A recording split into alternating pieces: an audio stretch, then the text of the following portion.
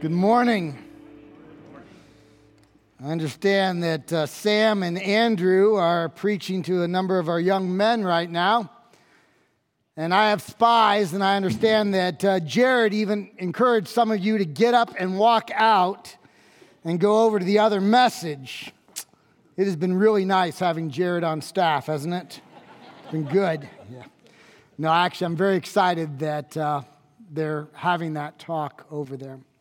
Let's go ahead and ask God to guide our time. Father God, I thank you that we can have a series on singleness and finishing well and marriage and parenting. And Father, I know that even this morning, I think we have 7 different sessions going on at different parts of our church, and we're grateful for that. And Father, as we talk about parenting and grandparenting and impacting the next generation, allow us to be changed by truth, your inspired and inerrant truth. Thank you for giving it to us, giving us your word. We love you and honor you in the name of Christ. Amen. We're going to start with a short little video. I'll just tell you right up front, I probably would not use the word suck in my sermon, but it is once in the video. Just ignore it. Let it go by. The youth guys told me it's okay, so let's go ahead and show it. 4 steps to raising a brat. Money back guarantee. Number 1, be your child's friend, not their authority figure. Make sure your child likes you at all times. If your child likes you 100% of the time, you are most likely sucking at parenting and therefore raising a bona fide brat. Good job. Number 2, give your child everything their little heart desires, especially if they use the "but all my friends get to do it" method. For example, if your child's friend has a smartphone and you don't immediately run out and get your child a smartphone too, you may be risking raising a child who doesn't get everything he or she demands. This will result in major failure of bratism. That's a word. Number 3, baby them. When they throw a tantrum, immediately drop everything you're doing and run to them. Baby them. When they're crying and whining, bribe them to stop by promising candy and trips to the zoo. That way they'll learn that they only have to listen if they get something in return.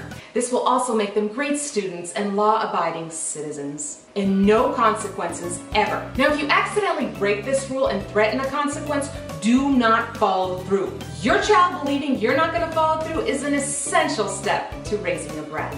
Even when your son is a 40-year-old man, baby him. This will also guarantee a terrible relationship with your daughter-in-law, so it's almost like you're getting a freebie with this step. You're welcome. Number 4, don't hold your child accountable for anything, because you and I both know that your precious little baby can do no wrong. If your child comes home with a bad grade, don't blame your child, blame the teacher. You go in there and you start war. That teacher is probably just jealous of your child's brilliant, perfect brain. Just keep telling yourself, my child would never do that. This makes you incredibly naive. And naive parents often raise brats. If you find parenting challenging, difficult, emotionally or mentally exhausting, you might be doing a good job. Stop, regroup. By practicing these 4 easy steps in your daily parenting, you will shower the world with more entitled, annoying, horrible people. Money back guarantee. Okay. It's my privilege to talk a little bit about parenting. As I do so, I want to say right up front that I don't consider myself a parenting or grandparenting expert. We have read some books. We've 4 kids that we've successfully or mostly successfully launched into the real world. we've been blessed with lots of great advice, some of which you all have given us, and we are grateful. I also don't believe that parenting is cookie cutter. In fact, we're raising individuals, and lots of times kids say, "That's not fair. You didn't treat me that way." That's right. Because you're different than your brother or your sister, we parent them all differently. No cookie cutter models allowed. But I do want to pass on a few pieces of advice that we found helpful, and maybe you will. The first piece of advice is this. 3 words. I love you. You can't imagine how many 20s and 40s and 60-year-olds make their way into my office, and they're still wounded, they're still hurt, because they didn't hear regularly from mom or dad or both, I love you. Say the words often, I love you, to your children, your grandchildren, surrogate children. They need to hear it. Second, a 2-letter word, an important one. No. The world does not need more entitled kids. No. No, you are not dressing like that. That's not how a Christ follower dresses. No, you're not skipping youth group to do X, Y, Z. No, you're not going to talk to me that way. No, and then finish the sentence. We need parents who parent who are willing to say no. Third, character matters. Not only their character, but our character. Character is doing what we ought to do when we don't think anyone is watching. But our children, our grandchildren, they are watching, they are learning, they're imitating us. When you get to be my age, you discover that you've turned into your dad or your mom. If my dad were up here, we twin. It's unbelievable. I can't believe how much I'm like my dad. Good thing the guy's brilliant. You know what I'm saying? We model and they imitate. Fourth, we need to learn to talk about difficult topics. Talk about politics with your kids and your views and why. Talk about intimacy as being wrong before marriage or outside of marriage and why. We need to talk about the value of life being made in the Imago Dei, in the image of God. From the moment of conception to the moment of natural death, we value life and why. Talk to your kids about racism and how heaven is a place with every tribe and tongue and people and nation. Talk to them about the underprivileged and how God cares for them. Talk to them about the difficult topics and teach them how to stand firm on their beliefs, but to stand firm without compromise and yet with grace. The grace part is so important. Fifth, we need to teach our kids delayed gratification. If there's something our country does not teach, it's delayed gratification. We are a buy now, pay later society. We are a buy now, pay later in every area of society. Do you know that the average American family, without a raise and without any change of job, can live at least 10% higher in a standard of living if we paid off our credit card debts and our other loans outside of a mortgage? We would live, on average, 10% higher. I preached the same message last week at our Weston campus. One family decided to put that statement to the test, and they came back and told me that they will actually live at 16% higher standard of living if they get rid of all of the buy now, pay later styles of living that they have followed. 6, we need to teach the difference between needs and wants. We're not real good at this as a society. Needs are shelter, food, clothing, health, and education, perhaps. Wants are a cell phone. Wants are going out to eat. Wants are cable TV. Wants are a bigger house or a more update car. the want aspect is what's killing us financially as a nation. We buy our wants now and pay for them later, and we mortgage our future in doing so. We need to teach the difference between needs and wants. Seventh, I think one piece of parenting advice that was helpful to me is try not to compare your children either to themselves with the other kids in the family or those outside the family. Don't compare. I think report cards ought to be between mom and dad and the kid, maybe not put on the refrigerator, especially if all the kids don't get the same type of report card. Some kids are more academic, some are more athletic, some are more artistic, some have personality plus. They're all different, and we need to be careful not to compare one child to the next. In fact, I think children ought to grow up with house rules and not that many of them. We need to know the difference between what is important and worth fighting for and what is not. Let me illustrate it this way. Dr. R. Kent Hughes, he's now in his 70s, was the pastor at College Church at Wheaton for a number of years. College Church at Wheaton is a very, very conservative church. Very conservative church. So about 30 years ago, one of his sons came home and said, "Dad, Mom, our varsity team has made it into the playoffs. We've all decided to get mohawks, an earring 30 years ago, and we're going to dye our hair." I can't remember if it were blue or red. And he pastors the most prominent church in Wheaton, Illinois. What does he do? Well, I sat next to him in the Texas Rangers baseball game as he told me the story. And he said this. He said, "We allowed our kid to get the red mohawk with the earring. The red mohawk is long gone. The earring's gone. We still have our son." Think about the wisdom of that answer. This wasn't a moral issue.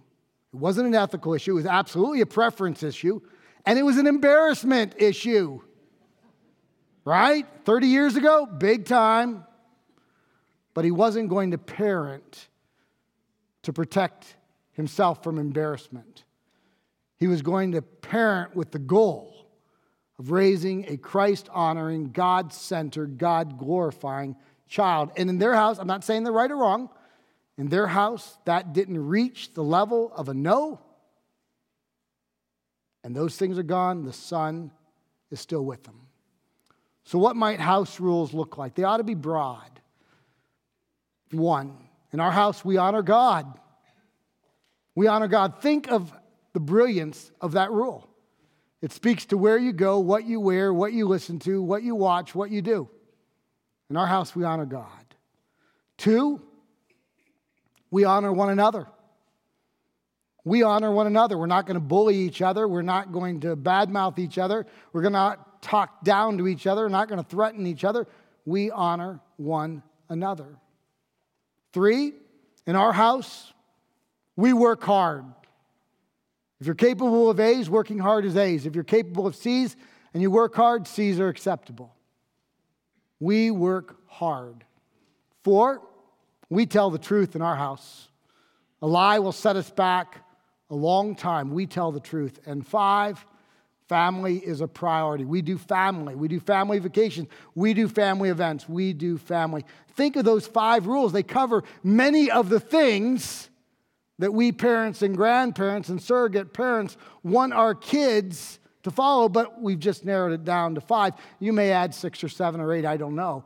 But keep them manageable so the kids know what it is we do as a family. Again, I'm not pretending to be a parenting expert. In fact, I've already made contact with several individuals during this message, and they're just thinking to themselves, they pay you for this? I gave you that 25 years ago. And thank you. I appreciate the outline very much. They did. But Deuteronomy also gave it to us. Let me read Deuteronomy 6, 4-12. Hear, O Israel, the Lord our God, the Lord is one. That's the Old Testament Shema. The Old Testament Shema is probably the most famous verse in the Old Testament for those of Jewish descent. If you've gone to the Western Wall, sometimes we call it the Wailing Wall, but they call it the Western Wall, and you've seen the Jewish people with big leather boxes on their foreheads or on their forearms. Inside those, they're called phylacteries, are several pieces of parchment. On the parchment is 1, 2, or 3 verses of Scripture. If there's only one, this would be it. Hear, O Israel, the Lord our God, the Lord is one. If you go into a Hasidic house and you see the mezuzah, it looks like a thermometer, but it's on a tilt. And they'll touch it on the way in and they'll touch it on the way out. Inside, that is a parchment piece that has been prayed over by a rabbi. Generally, only one verse is on it. It's Deuteronomy 6:4, Hear, O Israel, the Lord our God, the Lord is one. This passage is central to raising the next generation of God-fearing people. That's why they've chosen this verse. Hear, O Israel, the Lord our God, the Lord is one. You shall love the Lord your God with all your heart and with all your soul and with all your might. And these words that I command you today shall be on your heart. You shall teach them diligently to your children, and shall talk of them when you sit in your house, and when you walk by the way, and when you lie down, and when you rise. You shall bind them as a sign on your hand, and they shall be as frontlets between your eyes. Listen to verse 9. This is where they get the mezuzah. You shall write them on the doorposts of your house and on your gates. And when the Lord your God brings you into the land that he swore to you, to your fathers, to Abraham, to Isaac, and to Jacob, to give you with great and good cities that you did not build, and houses full of good things that you did not fill, and cisterns that you did not dig, and vineyards and olive trees that you did not plant. And when you eat and are full, take care, Jeff. Take care lest you forget the Lord, who brought you out of the land of Egypt, out of the house of slavery. From this passage, I want to draw 3 principles that I think we desperately need in our lives. We desperately need to teach to the next generation and the generation after that, our children, our grandchildren, our surrogate children. And the first principle is quite simple, and yet it's profound, and that is this: we want to pass on a great love for God. In fact, verse 4 says that we need to love God with all of our heart, with all of our soul, and with all of our might. There is no greater lesson to pass on than loving God. And our children know. They know whether we truly love God. They see it. They hear it from our lips. They observe it with our priorities. They know if we truly love God. And I can't pass on to the next generation that which is not reality in my life. For instance, let me illustrate it this way. Let's suppose I wanted to teach the next generation not to be vulgar with their mouth. And yet, I swear quite often, or I swear when I'm upset. What are they going to learn? They're going to learn that when you become an adult, you get to swear. Especially if you're upset or things aren't going your way. And so if I want to teach the next generation not to swear, I can't be swearing. And man, do we have a project with Betty Ann. We got to work on her as well. Because it takes two. No, I have known Betty Ann for 34 years. I have not once, to my recollection, ever heard my wife swear. Not once. The children learn, the grandchildren learn, the surrogate children learn that which we pass on. If we say to the next generation, do not abuse substances, and yet we get tipsy, we get buzzed, we're abusing alcohol, what are we teaching them? That getting buzzed is an adult activity. Become legal and get toasted. That's what we're teaching the next generation. If we want to teach our children to love the Lord our God, they need to see it. They need to see in our priorities. They need to see it in our free time. They need to see it in our finances. They need to see it in our lives that we truly care about God, that He is our all in all. I recently read a longitudinal study. It was looking at 50 years. Fascinating study. They wanted to know looking at 20 and 30-somethings who are totally on fire for Jesus, what kind of family did they come from? Some of the results you'll expect, but some might be a little different than expectation. So the number one group of on fire, Christ-centered, God-honoring kids came from parents or single parents or even a mixed family where the husband or the wife is a believer and the unbeliever was not, but the believer was really on fire for Jesus. The largest group came from those kind of homes where one or more parent or grandparent was sold out for Jesus. That probably doesn't surprise us. Now, let me make a caveat. You could have the most God-centered home and be the most God-centered parent or grandparent and still have a wayward child. Proverbs 22:6 is a proverb, it's not a promise. Train up a child in the way he should go, and when he grows old, he will not depart. That's a proverb. It means that the more we are God-centered, the more likely we will influence the next generation to be God-centered, yet they may not follow that path. They're more likely to follow it than somebody else from a less God-centered home, but it's not a guarantee. So the number one group of God-centered, on fire Christ followers came from homes where Christ was exalted. The second group is a bit surprising. The second largest group came from homes that were either agnostic, atheistic, or idolatrous. Agnostic, they're indifferent to God, or they're not sure He exists. Atheistic, they don't believe in God at all. Idolatrous, they're worshiping a false god. And yet what happens is they go off to a trade school or a tech school or college. They get involved in navigators or InterVarsity or crew, or they have a roommate who is a Christ follower. They're introduced to Christ and they're sold out and they become Christ followers. Do you know what the most detrimental home to be raised in? It's a lukewarm evangelical home.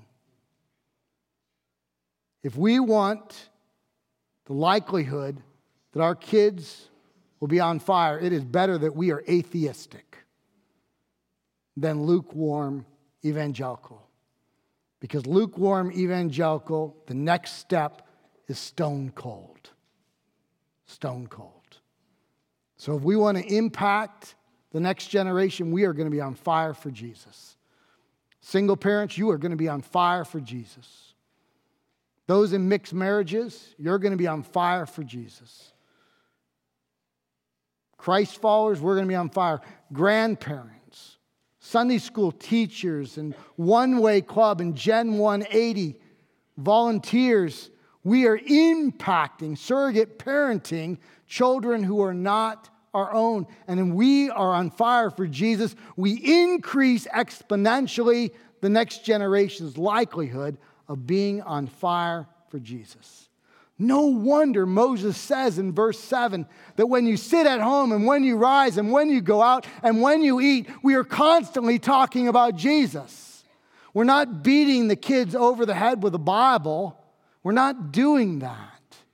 But we're showing the grace of God and we're explaining biblical truths and we're reading biblical passages and we're praising God in worship in a grace-filled environment. And we begin to impact the next generation. It might be that at this point some of us are discouraged. It might be that we say, man, that's not the home that I raised the kids in, or I'm raising the kids in, or the grandkids. You remember what Paul said in Philippians 3? He said, I forget what lies behind. I strain forward for what lies ahead. All of us have regrets. Every one of us has regrets. Yesterday is gone. If we need to confess and agree with God and repent and turn from bad choices to good, let's do it. But what are we going to do today for our relationship with the Lord and for the benefit of the next generation and the generation after that? Today is a new day, a new dawn, and we need to be on fire for Jesus, not only for ourselves, but for those who follow after us. the first point is we want to teach children to love God. The second is like it, and that is teaching to love God is not only taught verbally, but it's also caught. All right, we've kind of gone over that, so it'll be a short point, but I think it's found in the text again. Let me read verses 7 to 9. You shall teach them, that's the teaching part, diligently to your children.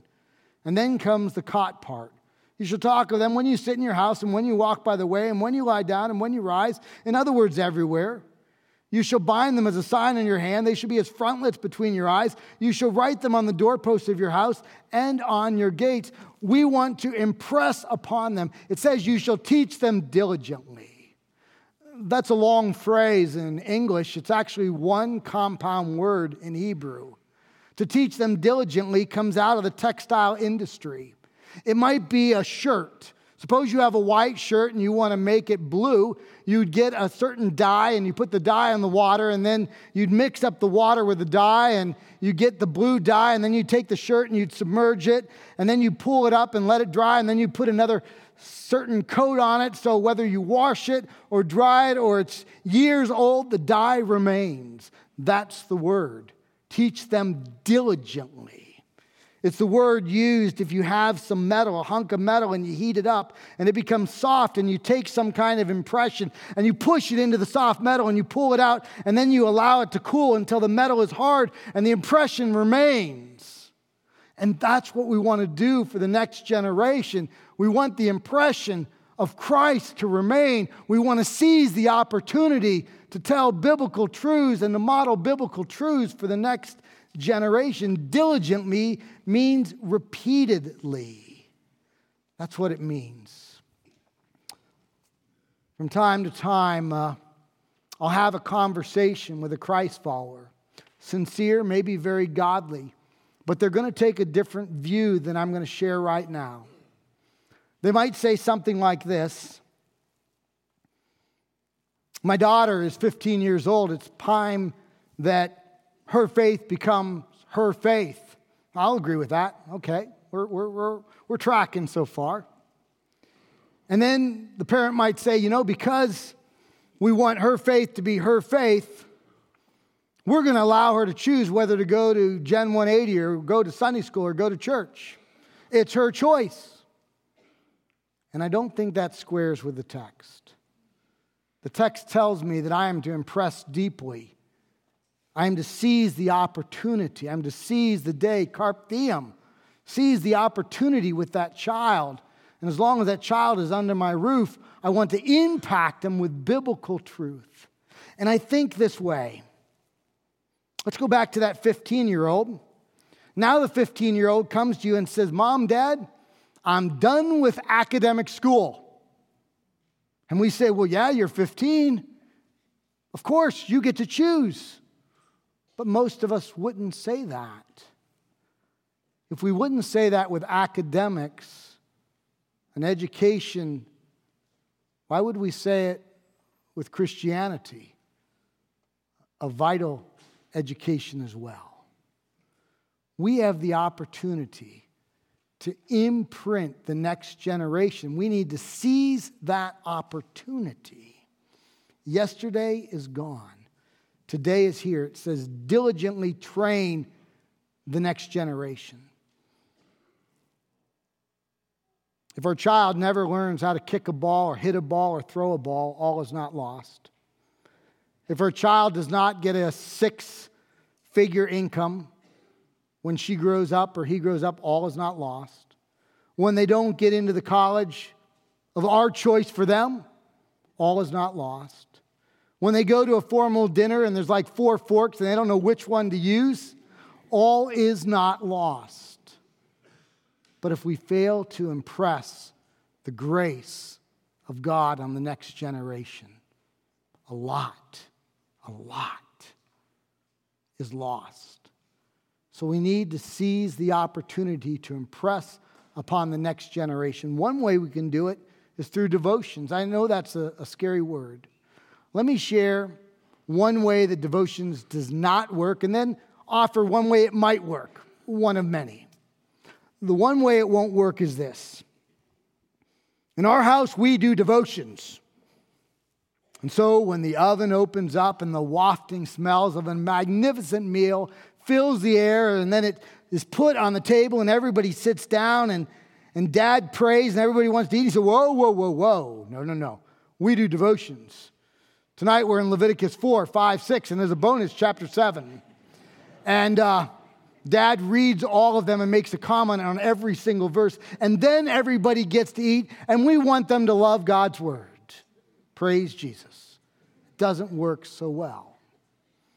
But if we say, we're kind of underachievers in the Hines house, so we do devotions like a couple times a week maybe, and we know that life happens, so we're going to have the meal out and a quick prayer, and then everybody gets to eat except whoever's reading, in our house, me.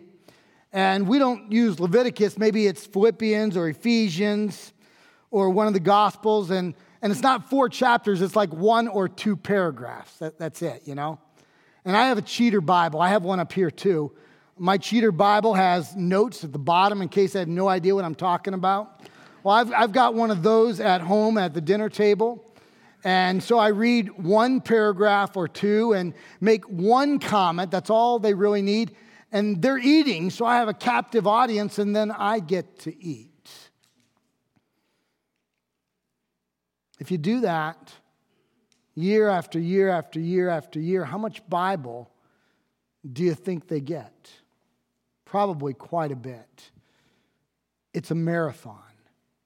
It's not a sprint. Anyone can do what we did for devotions. Anyone. It takes no degree whatsoever. If you can read, you're in. Most of us can read. The first lesson, we want to teach and model what it means to love God. The second lesson, we want to teach the word and we want it to flow from our lives. And the final lesson is we want to teach gratitude. We want to teach gratitude to this great God. Let me read verses 10 to 12 again. And when the Lord your God brings you into the land that he swore to your fathers, to Abraham, to Isaac, and to Jacob, to give you with great and good cities that you did not build, and houses full of good things that you did not fill, and cisterns that you did not dig, and vineyards and olive trees that you did not plant, and when you eat and are full, then take care lest you forget the Lord who brought you out of the land of Egypt, out of the house of slavery. What we have here is Moses reminding the Jews that God gave them the promised land. They didn't earn it. Yeah, there's the whole conquest of Joshua, but it was God that gave the victory against the Canaanites and the Amorites and the Hittites, etc. God gave the victory. They're not self-made. In fact, they came into the land and there were houses already built. There were groves of olive trees. There were vineyards of grapes.